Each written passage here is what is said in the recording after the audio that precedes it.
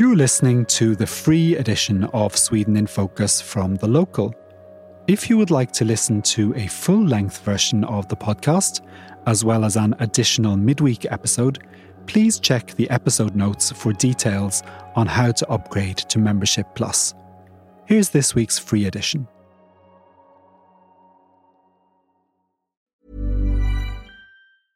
Hey, I'm Ryan Reynolds. At Mint Mobile, we like to do the opposite of what Big Wireless does. They charge you a lot, we charge you a little. So naturally, when they announced they'd be raising their prices due to inflation, we decided to deflate our prices due to not hating you. That's right. We're cutting the price of Mint Unlimited from $30 a month to just $15 a month. Give it a try at mintmobile.com/switch. $45 up front for 3 months plus taxes and fees. Promo rate for new customers for limited time. Unlimited more than 40 gigabytes per month. Slows full terms at mintmobile.com. Hello and welcome to a brand new episode of Sweden in Focus, the Local's weekly news podcast. We're recording this episode on Thursday, the 8th of September, just 3 days before Sweden goes to the polls in an election that's still too tight to predict. Coming up today, we will talk about what's been happening on the campaign trail and how the 8 parties in Parliament are faring in the polls. We will direct our energies to soaring electricity bills and how Sweden plans to deal with them. We'll look ahead to Election Day, how things work at the polling stations and when the results will start to become clear. And finally, we'll discuss why nobody is really talking to immigrants in this election and how Swedish politicians can get better at engaging with the country's 2 million foreign-born residents. I'm Paul O'Mahony, and with me in Stockholm today I have James Savage and Julia Aga, the CEO of the Arabic language Swedish news service Al Kompis. And in Malmö, we have Richard Orange and Becky Waterton. Hello, everybody. Hello. Hello. Hi. And welcome to Sweden in Focus, Julia. We'll be hearing more from you throughout the show, but to start with, could you just tell us a little bit about yourself and Al Kompis? Hi, thank you so much for inviting me. I just started listening to the podcast when I got the invitation, and I can't believe I missed out. It's so good. Oh, thank you. Thank you. So I'm definitely a subscriber now. So Al Kompis is a Swedish media house so we cover Swedish news in Arabic, and Arabic is spoken by about 600,000 people in Sweden today. It's actually the second largest mother tongue. It used to be Finnish, but since 2018 it's Arabic. We've existed for 10 years, and we're about 15 people working full time. Mm-hmm. And we do obviously articles, so we have our website and app, but we also do a bit of radio and a lot of TV. So we have daily TV news broadcast, web TV, that's viewed by about 40,000 people every day. And our mission is to fill the information gap in society that partially occurs when there's a language barrier. Interesting. It's sort of really similar to The Local, but in Arabic instead of English. Definitely. Yeah. And you, what's your story? So I became CEO about a year and a half ago, but I've been involved with Al Kompis since the start, so for 10 years, because it was actually my dad who founded the company. Oh, really? Yeah. Uh-huh. So I'm an Arabic speaker as well.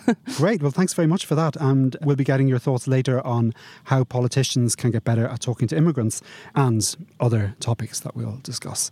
Let's kick off the podcast on a related note with something you tipped us off about, Richard, a new Swedish TV show called Invandrare för svenskar. What can you tell us about that? Well, I think it's really interesting just visually because it's a bog standard primetime quiz show. It's kind of like a version of Call My Bluff. You have the panelists that lie about something and they try and get the game show guest to say if it's true or false. Yeah, so Call My Bluff is like you say a strange word, and but instead of that, it's some aspect of culture from one of the groups that's in Sweden. So you've got someone from Serbia will say, well, is a thingy thing in Serbia another word for, you know... One of the examples was burek, which anyone living in Malmö will know is food.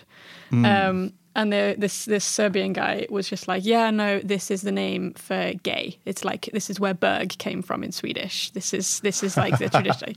And all the different words for burek, this one's Greek, and this, he was so believable. And we're like, yeah, no, I believe you, 100%. And the thing I loved about it was that you had these poor middle-class Swedes that like was kind of so scared to say that they didn't believe someone. They were like, oh no, you seem really nice. I'm just gonna, yeah, no, I believe you. That sounds completely true. Yeah, and it was just like, you could see the pain on their faces. Like, oh, how do I say this sounds unbelievable without sounding racist? It was like painful but hilarious. At the same time. I think it's kind of brilliant in a way. It shows up how uncomfortable a lot of ordinary born and bred Swedes are about other cultures, and how ignorant and how awkward that makes people feel. And I think that's not so much the case in the UK. I think people in Britain or France know, someone in France would, burek is the equivalent of couscous, Everyone in France knows what couscous is, you know what I mean? And so I think it's really interesting like that. And I spoke to Michael Lindgren, who's the guy behind it, who's also the guy behind this comedy troupe Grotesco, which has been a big hit, maybe like 10 years ago in Sweden. What was interesting for me is how serious he was about it. That it's this very superficial show, but he sees it as having this, he's coming from a very serious place. It's not just a joke. He's trying to present Swedes. Here is the immigrant population, and he's got 2 points. One is that as a category, invandrare makes no sense. There's nothing in common between a Serb or a Bosnian and a Somali. It's a completely it's not a homogenous group at all. So when you talk about immigrants, what are you actually talking about? It's not one group of people. And the other thing he wanted to make a point of is just how segregated Sweden is and how ignorant people are of these different cultures. And also the third thing he wanted to make a point about is all the people on the show are born and bred in Sweden. They're much closer to Sweden than they are to their home cultures. So how long do you have to live in Sweden before you stop being an immigrant? And so he had some very serious points, even though it's extremely superficial game show. I mean, I loved the show as well. I laughed a lot, and it made me smile. And I kept smiling until I read this debate article about the show that basically said, look how normalized segregation is. Now we're even laughing at it. And that kind of hit me a little. Yeah. It made me think, definitely. And it's what you said, Richard, about the show as well, how it's about segregation, but not in a very obvious way. Definitely recommend people watch it. Be interested to hear what our listeners think about it as well.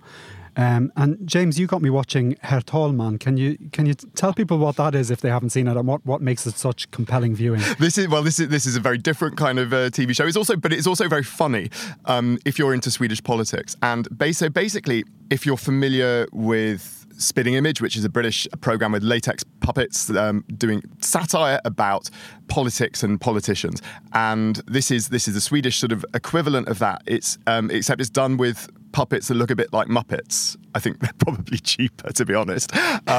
So they all look the same, and they've just got wigs.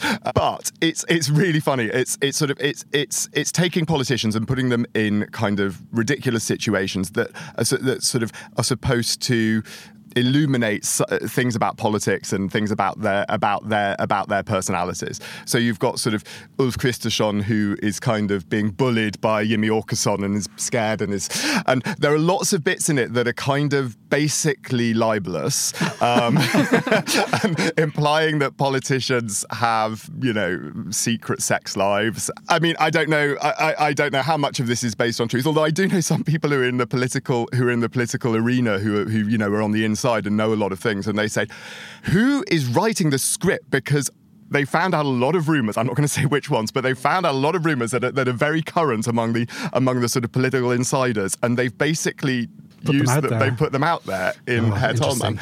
Obviously, not all the rumours propagated by Herr Talman are actual real rumours. I'm just trying to protect ourselves from getting sued for libel here. Just watch it for yourself and decide. It portrays Magdalena Andersson as a chain smoker. Yeah, and it portrays Ulf Kristersson as having a crush on Johan Forsell, one of his colleagues in Moderates, and who they describe as the only attractive Moderate. Can you do that sort of allegedly thing again? Allegedly. I also love all of the phone calls, because they also have the speaker, Herr Talman. That's what it means. It's like what you say when you have you hold a debate in Parliament. You say, Mr. Speaker, Herr Talman. So they also have the speaker, Andreas Norlén. They have him carefully tasting all of the different biscuits he's going to have on his fika when he's doing the Talmansrunda, picking the next prime minister, and then he's calling up Annie Lööf, oh yeah, I've got 5,000 krona left in my account. If I give you that, will you promise to make me the speaker in the next Parliament? It's I need to be speaker, please. It's the only reason anyone knows who I am.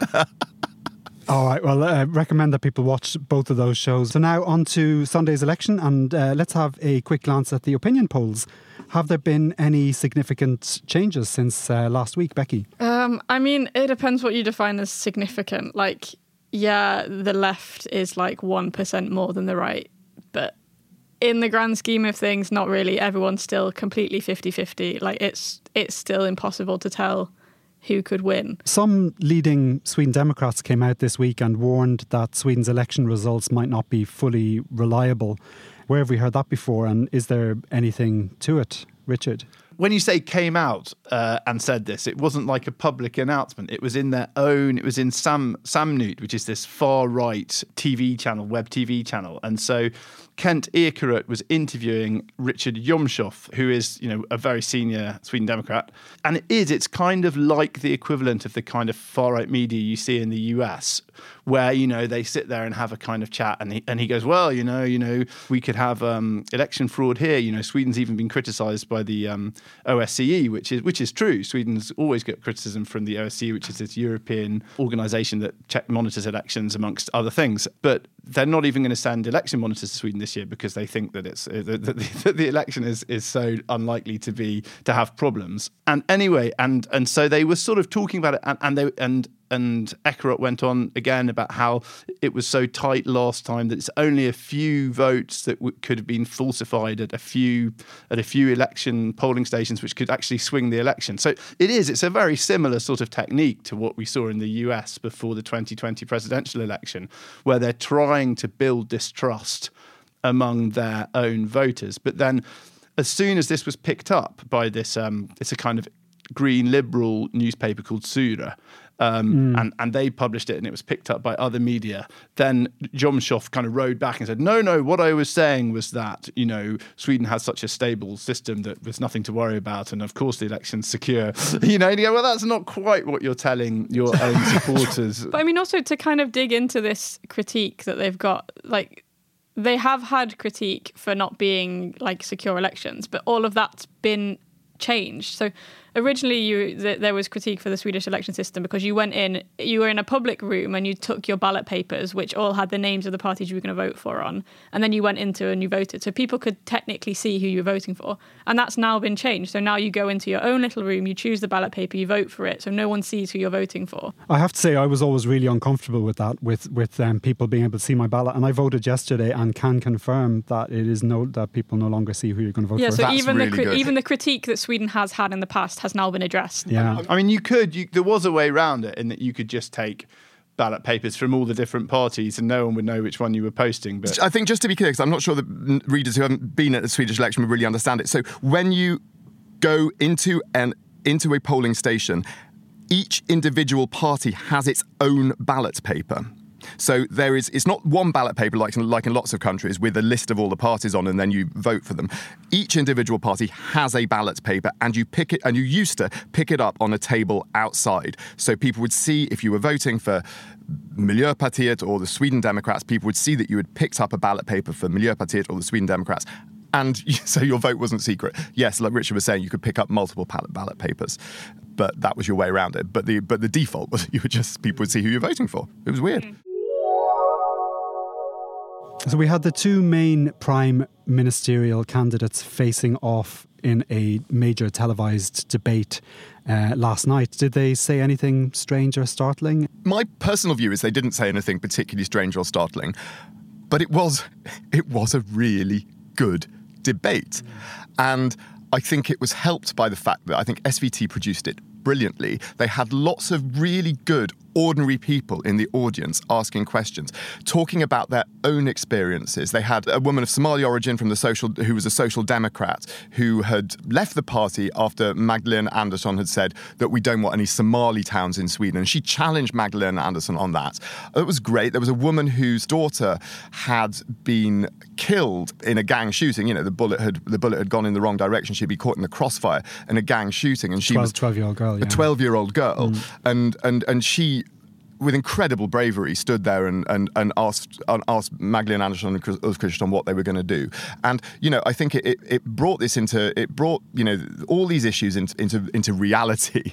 It was ordinary people asking important, pointed questions. And I think it made Magdalena Andersson and Ulf Kristersson respond to them seriously. And I think what you saw from them, it was a much less polarising debate than we've seen in most of the other debates. And I think it was also helped by the fact, frankly, that there were 2 people on stage and not 8.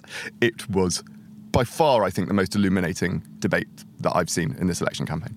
I don't know what do you think? What did you think, Julia? I'm a little bit tired of the 30-second, 20-second kind of response debate. I don't think that gives the viewers enough deep analysis of what the parties actually want or mean. I mean, it's very clear if you only get 20 seconds, you have to come to the point directly. But still, a debate has to be a little deeper than that, I think. I mean, how can we get rid of some parties? no names named, but it would be, God. Just let's raise the tone a little bit. We also got to witness the Christian Democrat leader Ebba Busch waving a gigantic Falukorv sausage this week. Why, Becky? Why? What was the point she was trying to make, and how do you think it went down with voters? Firstly, right, the most absurd thing about all of this is that it was a radio interview. So she was waving about a Falukorv. She had a prop to a radio interview, which just shows you how ridiculous it all is. But the point here, so she kind of said this in her summer speech. She was saying, det är för dyrt att vara svensk. Like, it's too expensive to be Swedish now. Magdalena prices, everything's gone up in price. You can barely afford anything. You can't even afford your Falukorv. She kind of maybe potentially over-exaggerated how much a Falukorv costs. She was saying that, look at this Falukorv, it costs 45 kronor in the shops now. And then kind of people looked and were like, actually, no, in this shop it costs 25, and this one it costs 30. Anyway, it's kind of, she was making this point that everything's gone up in price. What are people doing about it? But I think the thing that I found strangest about this whole thing, or illuminating about this whole thing, is that for some reason, Swedish voters really like politicians posing with sausages. Like, Johan Persson has been taking pictures eating hot dogs. Jimmy Åkesson goes and grills some hot dogs. It's this kind of folkligt kind of... I mean, I don't know if you're going to see Miljöpartiet kind of posing with some hot dogs, but... Stefan Löfven also. Yeah. In 2018, the Sweden Democrats had a Korv tournée where they drove round a big van of luxury sausages and handed them out to people. Yeah, I think it's this whole, especially on the right wing, it's this whole thing of trying to be like, we're down with the people. Look, normal Swedes eat Falukorv. We love hot dogs. Is absolutely revolting. It's the most disgusting Don't trust food those stuff. strange vegetarian Miljöpartister. They don't even eat korv. Vote for me. I'm brandishing a Falukorv in the radio. It was just, I don't know. It's just so strange. Everyone loves Falukorv. Do you not? Is that a general opinion? You don't like Falukorv if you're not? I'm vegetarian, so I'm kind of... Okay. I'm not vegetarian, don't like Falukorv, think it's horrible. I've never embraced Falukorv either. Interesting. My daughter loves it, though, but she's 2, so Falukorv, macaroni and ketchup is a favourite for her. Yeah, my kids love it too. Okay, let's leave the sausage behind. With the global energy crisis casting a long shadow over the election, there was a story at the weekend that made a big splash internationally, in particular when Magdalena Andersson held a joint press conference with her finance minister and the heads of the Swedish Central Bank and the financial regulator. What was the press conference about? It was about bailing out the electricity companies. It was effectively, she stood there and she said that the electricity crisis, the energy crisis, has the potential to cause a financial crisis, and therefore we need to, because the electricity companies will go bust, and that will have a systemic effect, and that we therefore need a bailout of the electricity companies. She was she was standing there with support of the heads of these financial agencies. It felt like she was egging that angle a bit more than they were. Okay. That they were sort of pulling back a little bit from this idea that it was going to cause a systemic financial crisis. And they were sort of, it's not really 2008 again.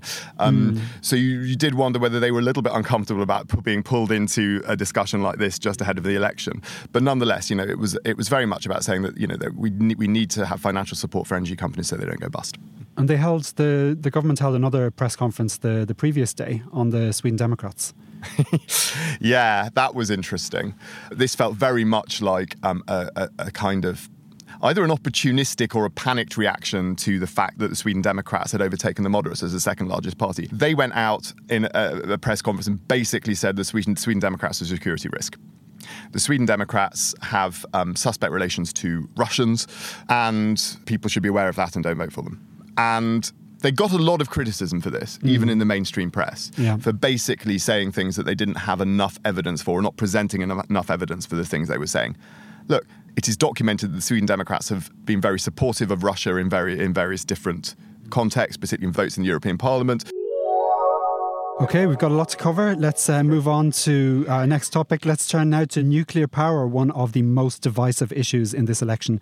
And I want to ask specifically about a recurring bone of contention. The parties on the right keep attacking the government for shutting down nuclear power stations, and the parties on the left keep saying that the company operating the plants, Vattenfall, took the decision itself on commercial grounds. What is the answer? Did the Social Democrats shut down Sweden's nuclear power stations? Richard? Well, how long you got? I mean, it is unbelievably complicated. And I sort of went into it last night, and I think, got to the bottom of it.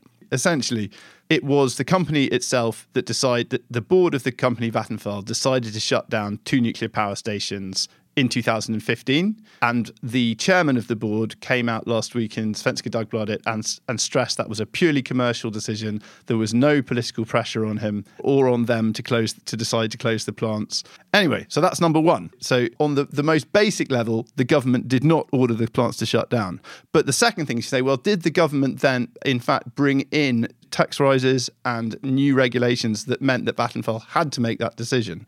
And on that, I would argue, also, the answer is no.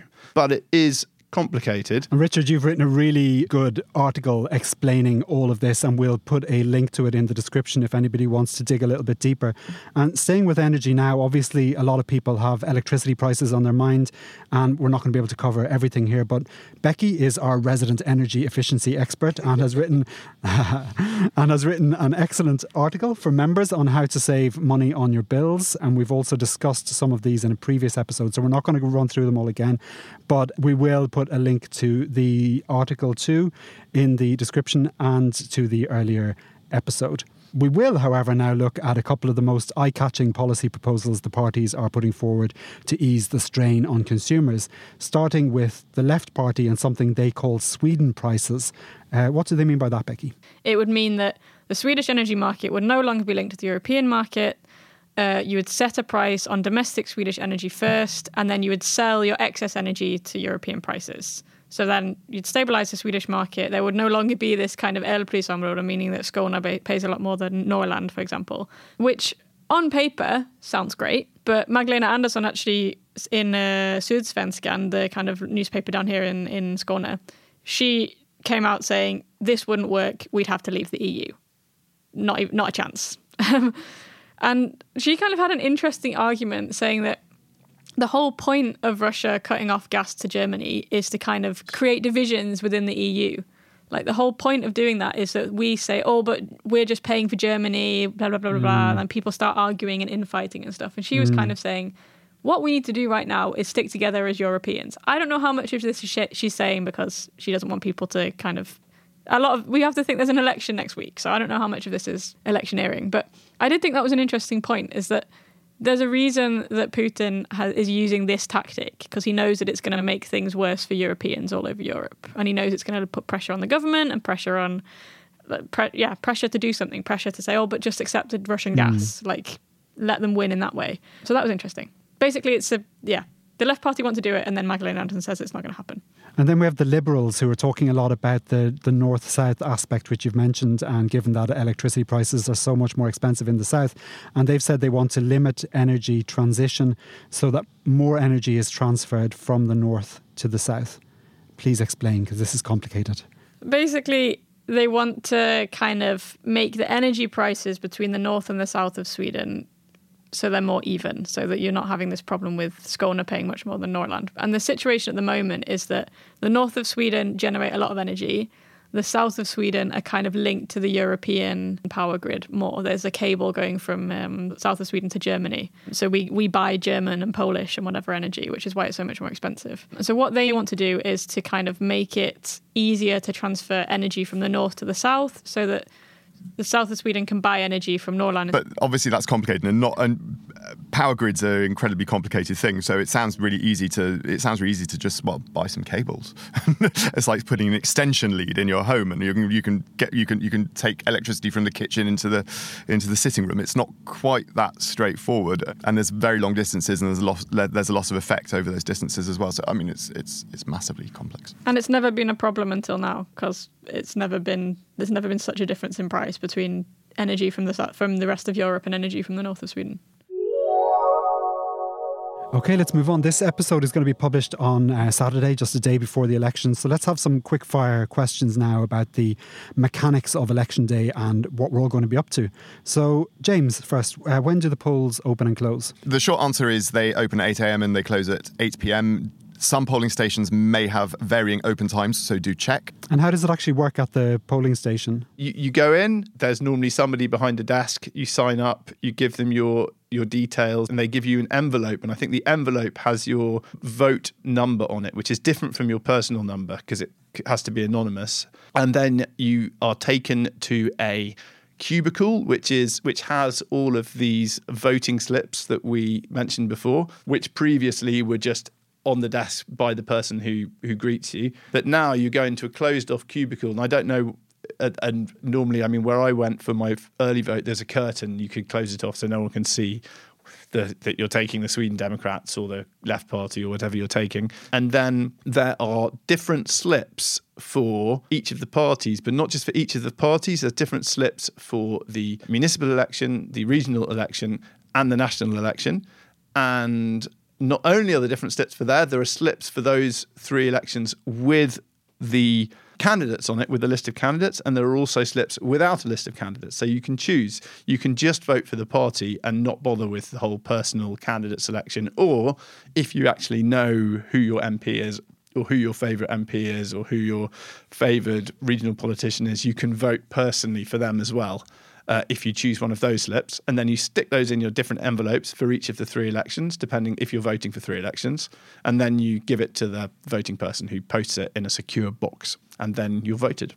Yulia, do you usually vote for a person, or do you just take the party? I always vote for a person as well. Yeah, I don't know a lot of municipal politicians, but I sometimes just read how old they are and their names, and get a feeling of their jobs. Obviously is also on the slip, so sometimes I also take someone just out of a feeling, which is very wrong, but for the regional and for the national, I definitely always choose a person. I know people who have voted for the lowest person on the list because they're like, oh, they'll be happy to get some personal votes. Yeah.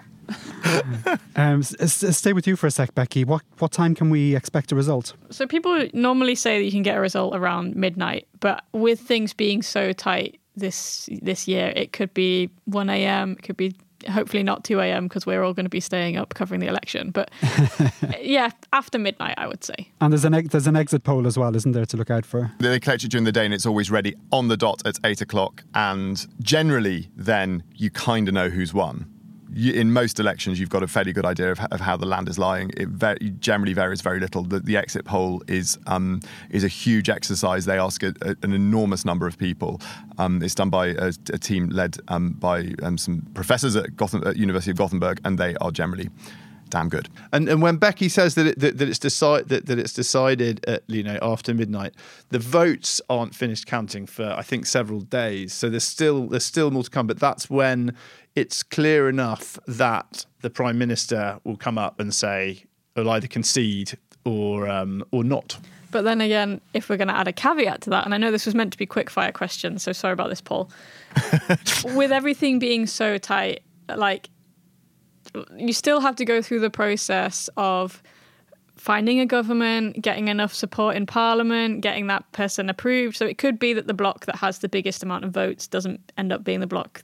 You still kind of have to have all those negotiations. Okay, you're going to support us in return for this and all of that. So we're going to have a result, but that's not necessarily going to tell us who's going to be the next government. No, and remember, in the last two elections, it's very easy to remember because in the last but one election, they reached a December agreement, and in the most recent election, they reached a January agreement. So we're pushing for February. So we're pushing for February. Yeah. It takes a month longer every time.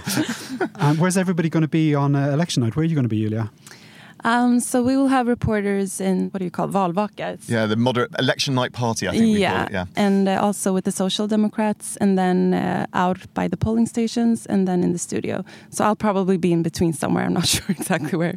How about you, James? I am going to be at SVT's election night party, not on the telly, but sort of just standing there waiting for politicians to come in and other experts who you can ask questions to. There's going to be lots of good people there to speak to, I think. So I'm looking forward to that. Becky? I think I'm going to be at the Social Democrats, Valvaka. It kind of depends what happens on the night. If we're going to kind of, if the Liberals drop out, then we'll maybe go to the Liberals and get some people there. If the Green Party drop out, we'll maybe go there. But I think my base is, from what I've understood, my base is going to be the Social Democrats. So me and Richard are going to be going up to Stockholm for the election. Yay! Going to meet Paul for the first time. I know. Where are you going to be, Richard? I'll be at the moderates because the Sweden Democrats turned me down, as they turned down pretty much every foreign journalist, I think. Maybe they just had a lot of people and they prioritised SVT and Aftonbladet and DN and all of them. Yeah, and I'm going to be flitting between the Centre Party and Liberals election night parties. And I've signed up for some others as well, wherever's the most fun, I think. Whoever has the best food. We're quite tempted by the Green Party's vegetarian buffet. Yeah. Hey, I'm Ryan Reynolds. Recently, I asked Mint Mobile's legal team if big wireless companies are allowed to raise prices due to inflation. They said yes. And then when I asked if raising prices technically violates those onerous 2-year contracts, they said, "What the f*** are you talking about, you insane Hollywood ass?" So to recap, we're cutting the price of Mint Unlimited from $30 a month to just $15 a month. Give it a try at mintmobile.com/switch. $45 up front for 3 months plus taxes and fees. Promo rate for new customers for limited time. Unlimited more than 40 gigabytes per month. Slows full terms at mintmobile.com. Hello, this is Danny Pellegrino, host of the Everything Iconic podcast, and I'm here to tell you all about Splash Refresher, because hydration is mandatory, but boring is not. Now, I love my water, but if I don't spice it up, I'm not going to finish what I took out of the fridge. That's why I love my Splash Refresher, which is flavorful, delicious, bright, hydrating, and 0 calories. The wild berry flavor is my fave. No, wait. Is the pineapple mango flavor my fave? You know what? All 5 craveable Splash Refresher flavors are my fave because they're so delicious. So get hydrated and enjoy it with Splash Refresher. Okay, we're going to turn now to why no one is talking to immigrants in this election. And Richard and Julia, you wrote a joint article on this topic. Richard, can you briefly explain the main arguments that you make and maybe where people can find it as well? I think the main thing I feel and we felt is that so much of this election has been about immigrants and how immigrants have settled in Sweden and what's wrong with integration and how immigrants are not integrating. And this is all sort of happening over the heads of a section of society, which is, it's 2 million people, you know, it's a fifth of people in Sweden at least. So more than that, if you count people with some sort of foreign background. And yet the debate has sort of come across as something that's been mainly within the majority population, I feel. I think it was on Sunday night, I just, on a kind of impulse, emailed Julia and she said, yeah, let's do it. And then we did it. Great. And where can people find the article? It's going to be published on Saturday in the Aftonbladet newspaper and then simultaneously on our site and also on Al Compass. So is it going to be in 3 languages? It's going to be in 3 languages. Wow. Now, I was watching the TV news the other night and there was a man interviewed who said there was far too much anti-Muslim sentiment in the election campaign and that he, as a Muslim, didn't feel especially welcome in Sweden. Is this kind of viewpoint something that you recognise, Julia, from listening to readers of Al Compass? Yes, definitely. Islamophobia is real.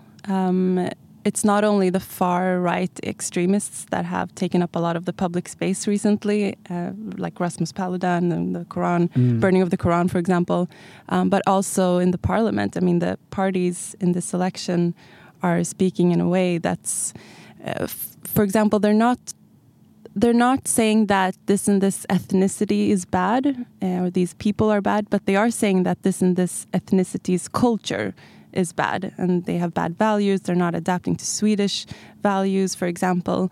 And that's also a kind of racism, saying that this ethnicity's culture is bad or this religion is bad. They're not saying Muslims are bad, but Islam is a threat, for example. And also the media and politicians, I would say, they categorize Muslims in two different ways mainly. It's either they're victims of their religion, especially women, or in particular hijabi women, that they're forced to wear hijab, men treat them bad, all of that. Or they're evil. They have a hidden agenda and once again, like the bad values, and ultimately they're just bad members of society. So yeah, and I think the problem is there's not enough representation in the political sphere and media, and not enough spokespeople to represent these communities. There's also been a lot of talk about language and about how we've got to, how basically people have to learn language, and there should be consequences if you don't learn the language, to citizenship or permanent residency. You know, a lot of our readers don't speak Swedish, and a lot of your readers, I guess, don't speak brilliant Swedish. And you know, most probably speak some, but perhaps not completely fluent. How do your readers react to that? And what do you think about the language debate? I mean, they have a voting right, so in order to vote in a democracy, you have to know what you're voting for. So it's only a democratic thing to have information in several languages, because these people have voting rights. So is the debate about languages, or is it about giving these people voting rights? I feel like maybe some of these politicians that are bringing up these issues, what they actually mean is that these people don't deserve to have a voting right. And that's a complete separate topic. But I mean, we at Alcompis, we always say that it's super important to learn the language, Swedish, if you are in Sweden. But the reality is not so black and white. It takes time to learn a language. Some people will never learn the language. That's just the reality of it. And is it better for society if we don't include those people? No, of course not. I think also something I find very telling about this whole debate is that you hear a lot of people saying, oh, you shouldn't be able to live in Sweden and conduct your entire life in Arabic. That's just segregation. But no one ever talks about expat communities that only have friends who also speak English and never kind of learn Swedish. No one ever says that it's bad to just speak English. It's this kind of hierarchy with languages. Like, it's okay if you're an English-speaking expat, because then you're an expat. But if you're an Arabic-speaking immigrant, then you're an immigrant, and then you need to learn Swedish and integrate. I just think there's this kind of double standard as well, which is why I hate the word expat, but that's another story. Yeah, there's a real mystery around the Arabic language, as if you can't just hit like Google Translate and see what it says. And it's a global language. It's spoken by almost 300 million people in the world. Like, it's not so weird. No. Doesn't it slightly come back to you know, ancient European history and the stuff that, you know, far-right activists like Breivik came at? You know, there's this sort of battle between Christendom and the Muslim world that went on throughout the Middle Ages, and there's still, I think, a little shadow of that affects how Arabic is viewed in Europe, not just in Sweden. Of course, that's batshit. I mean, Sweden was fighting Denmark for most of 1,000 years. Yeah, no, exactly. We don't go on about that. It's not like Swedes are that accepting of the Danish language either, to be fair. no, but with and they've got a let's point. maybe not. It's Jesus not exactly Christ. the same. Yeah, I don't think Danes are subject to such structural issues as Arabic speakers are. No. But I mean, I understand like Islamophobia also comes from ISIS, for example. That was recently. But we tend to forget that the people fleeing from ISIS who came to Sweden, they are not a part of ISIS. I mean, they fled from them.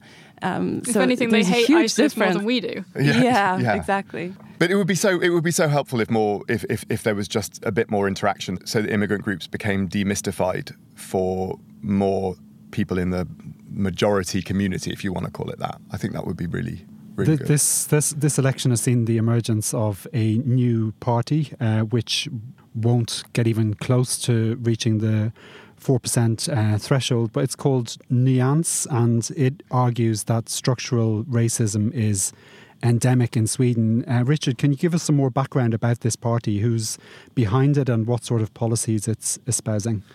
Yeah, it was founded by a politician called Mikael Yüksel, who's got a Turkish background. He came to Sweden when he was quite young, I think 18, and he studied politics at, I think, Gothenburg University, and then joined the Centre Party and was a Centre Party politician. And he was kicked out from the Centre Party, and then recently started this new party, Nuance, which seems to be pretty successful. It's kind of disorganized. It's very hard to speak to. I've been trying to contact them, and it's very hard. I think they're not particularly open. They're not really marketing themselves towards the sort of the mainstream Swedish speaking population. They're very targeted, and they're talking to immigrant populations, particularly those who don't speak English, and they're campaigning in Arabic and other languages. And their goal is to get into the municipal councils in a few target cities like Malmö, Gothenburg, bits of Stockholm, and they also are hoping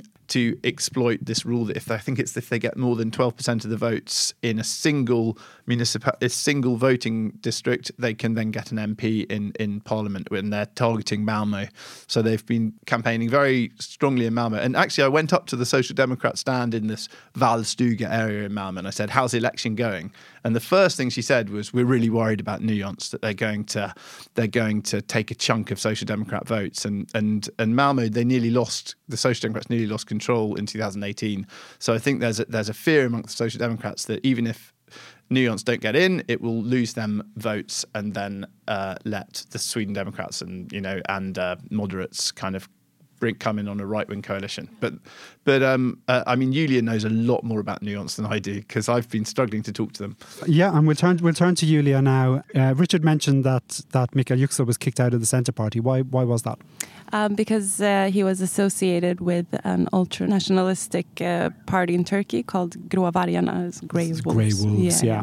And I mean, was that true? Did he have sort of close ties to the Grey Wolves? He denies being a part of them, but he has admitted to speaking with them. Sort of. Yeah. And are they gaining any traction in immigrant communities? Yes, they're gaining traction, not among all immigrants. Among immigrants that have not integrated, so there's a big difference there. They're gaining traction among immigrants that do not feel like a part of society. They're isolated, maybe scared of society, and I mean, some of these people have voting rights and they are going to vote, but they're not having any dialogue or any understanding of the Swedish society. And so Nuance is really targeting them. Yeah. And Nuance is also a populistic party, so they're saying exactly what these people want to hear. What sort of things are they saying? Well, like you mentioned, the racism is, why aren't there any jobs? Because there's structural racism. Like all of those, that's always kind of the answer. But also saying things like, if you remember the campaign against the social services earlier this year, they're saying that they're going to help the families get their children back. And that's something So the claim is that Swedish social services are sort of kidnapping Muslim children. Exactly. That's what happened earlier this year. And that campaign is still ongoing. And Nuance is the only party that is sort of supporting that campaign. And they're making these promises, but they're not going to be able to bring any children back from... So, I mean, that's not it's Sweden. I mean, that's not how... the politicians, that's not their role. No. To interfere with the authorities in that way. So it's a dangerous development. And they also want to ban Koran burning. Yeah, which is, I mean, it's a part of the whole debate around yttrandefrihet, the freedom of speech. It's not illegal to burn a religious book in Sweden. And so that they say that they're going to be able to make it illegal to burn the Quran. Are they going to change the grundlag? The constitution, yeah. Yeah, I mean, come on, that's not... So when you debate with Nuance and bring up these things, they just they don't have the answers. But these people who they're targeting, they're not asking these questions. Yeah. On the one hand, these are the sorts of views that are not represented by the mainstream parties, and they are held by a significant minority of people. Is there an argument to say that someone should represent them, or are these views just a bit? I don't think it's a good idea to have an immigrant party. Because that just creates more polarization. Why are we separating immigrants from Swedes? It's not, we have one society. We should all be a part of that society. together. Yeah, but when you sort of think back to the founding of the Sweden Democrats and how they became so big, I'm not saying Nyans would ever become this big, and you look back to what could have been done differently, there was clearly a group in Sweden, there was a significant proportion of the Swedish population that politicians in Stockholm were not speaking to or not connecting with. And if Nyans is not to get big like the Sweden Democrats, then those politicians need to find ways to connect with the sort of people who are finding Nyans attractive so that they don't get bigger. And it would be quite, perhaps they also need to connect with the people who are voting for the Sweden Democrats. I suppose they've been trying to do that and not terribly successfully. Yeah. I mean, Nyans has been a wake-up call. I would say it's been a wake-up call, but honestly, just for the past 2 weeks, maybe. Where has the conversation been for the last 4 years? Now we're seeing that the parties from where the voters are going to Nyans, like the Social Democrats or the Left Party mostly, they're getting a little bit nervous and they want to understand why and start talking more with immigrants and all of that, but it's a bit too late now. So it's a good wake-up call, but it's a bit too late, I guess. You mentioned, Julia, that Islamophobia is real. I mean, how do you think politicians should be tackling it? Well, first of all, admitting that it exists. And, we interviewed Morgan Johansson after the Eastern riots in connection to the burning of the Quran. And he was very, very firm. And he just said that we do not accept violence and all, we have freedom of speech. And all of those things are obvious and you need to be firm. And we understand that. But I think our readers, what they really wanted was just for him to say, we understand that this is hurtful. Just the rhetorics can change just a little bit and then go on to say, but we do not accept violence. And just show that because Sweden is a very secular country. We can't really relate to people who are religious, but these people come from countries where religion is a part of life. So if you attack their religion, say that Islam is bad, you're attacking them. So it's very different. If we can be constructive, what advice would you give to Swedish politicians who want to engage with the foreign-born population on a meaningful level? I think what politicians tend to do in Sweden is when there's a shooting or an election, they go to these areas and they walk around with loads of bodyguards and they meet somebody from Fryshuset or some kind of youth centre that deals with problem kids, and then they go away again. And I think that's all they've done for the last 20, 30 years, and it's not enough. I think the politicians need to be visible and they need to visit these areas all the time, and not only when there's a shooting, and go to a football match or talk at a cultural festival or do something when there's a positive story, when it's not just a negative story. Show that you want to invest in these communities as well. Open a new library, don't make sure people feel like you're doing positive stuff as well. Yeah, and I find Sweden has this kind of myndighet culture. So they're very uncomfortable dealing with people outside of these structures. So there's always these, there's people like people who organise the Järva Festival. There's this global village, which is it's a great organisation that does great work. But if you're in Swedish radio and you want to do a story about immigrants, you ring the person at Global Village and they always contact the same person. And that there are these sort of people who are the kind of appointed intermediaries for Sweden's immigrant culture, which maybe Our Compass is one of them, maybe Global Village is one of them, but that's the only people they talk to. Maybe James Savage is one of them whenever anything happens in the UK. yeah, exactly. And I think just talk to a broader range of people. Don't just talk to Fryshuset. Don't just talk to Global Village. But do keep talking to us as well. Our Compass and the local. You keep talking to us and the local. Exactly. That's what I think. And go there more often. When they say turn over every stone, I think, well, why not move the mayor's office in Malmö to one of the areas for 5 years? Why not actually move the government there? Do some massively big symbolic gesture. Or bring in a scheme, I don't know, that people should meet each other. Have festivals. Just do something instead of blaming it all on the people that live there. What do you think, Julia? I think politicians should listen more to what people need in these areas. where there are living more people with foreign backgrounds, and create policies or policy suggestions that are based on their needs. So, for example, housing issues or language, sure, I mean Swedish language, but more specifically, how can we create better SFI, for example? Those kinds of policies that really answer to their needs. I suppose the only other thing is when we were talking to Andrea Voya, she said that one of the conduits to integration that had worked so well in the US or in the UK is when the authorities deal with the civil society organisations that immigrants create themselves, you know, sort of Somali groups. And she said in Sweden, the authorities had refused to deal with them or to talk to them because they see that as a sign of segregation. You shouldn't have your own organisations. We've got our own Förening culture, which you can join in on. Join the football club that we've set up for you, and won't talk to something that comes from the bottom up, grassroots organisations. So I'd say to recognise and talk to grassroots organisations is something that Sweden doesn't do and really should do.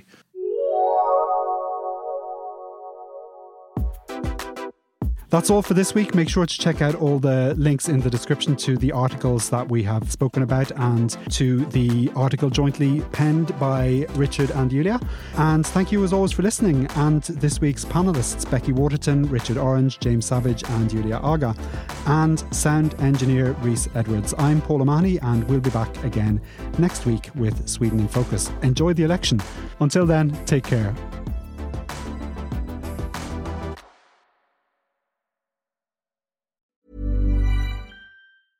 Imagine the softest sheets you've ever felt. Now imagine them getting even softer over time. That's what you'll feel with Boll & Branch's organic cotton sheets. In a recent customer survey, 96% replied that Boll & Branch sheets get softer with every wash. Start getting your best night's sleep in these sheets that get softer and softer for years to come. Try their sheets with a 30-night guarantee. Plus, get 15% off your first order at bollandbranch.com. Code BUTTERY. Exclusions apply. See site for details.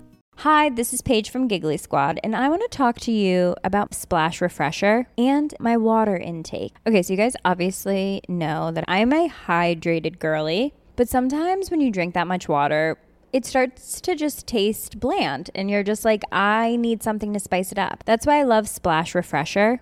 It has 0 sugar, 0 calories, and it's a splash of sweetness. And they come in 5 different flavors. They're so good. Wild berry, acai grape, pineapple mango, lemon, and mandarin orange. My favorite is the wild berry because I just love a berry. So if you're like me and you're drinking water all day, then try Splash Refresher. It's going to absolutely change your water game, and it's good for you.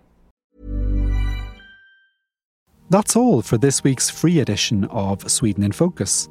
If you'd like to hear a full-length version of the podcast each week, as well as an additional midweek episode with more interviews and analysis, please upgrade to Membership Plus.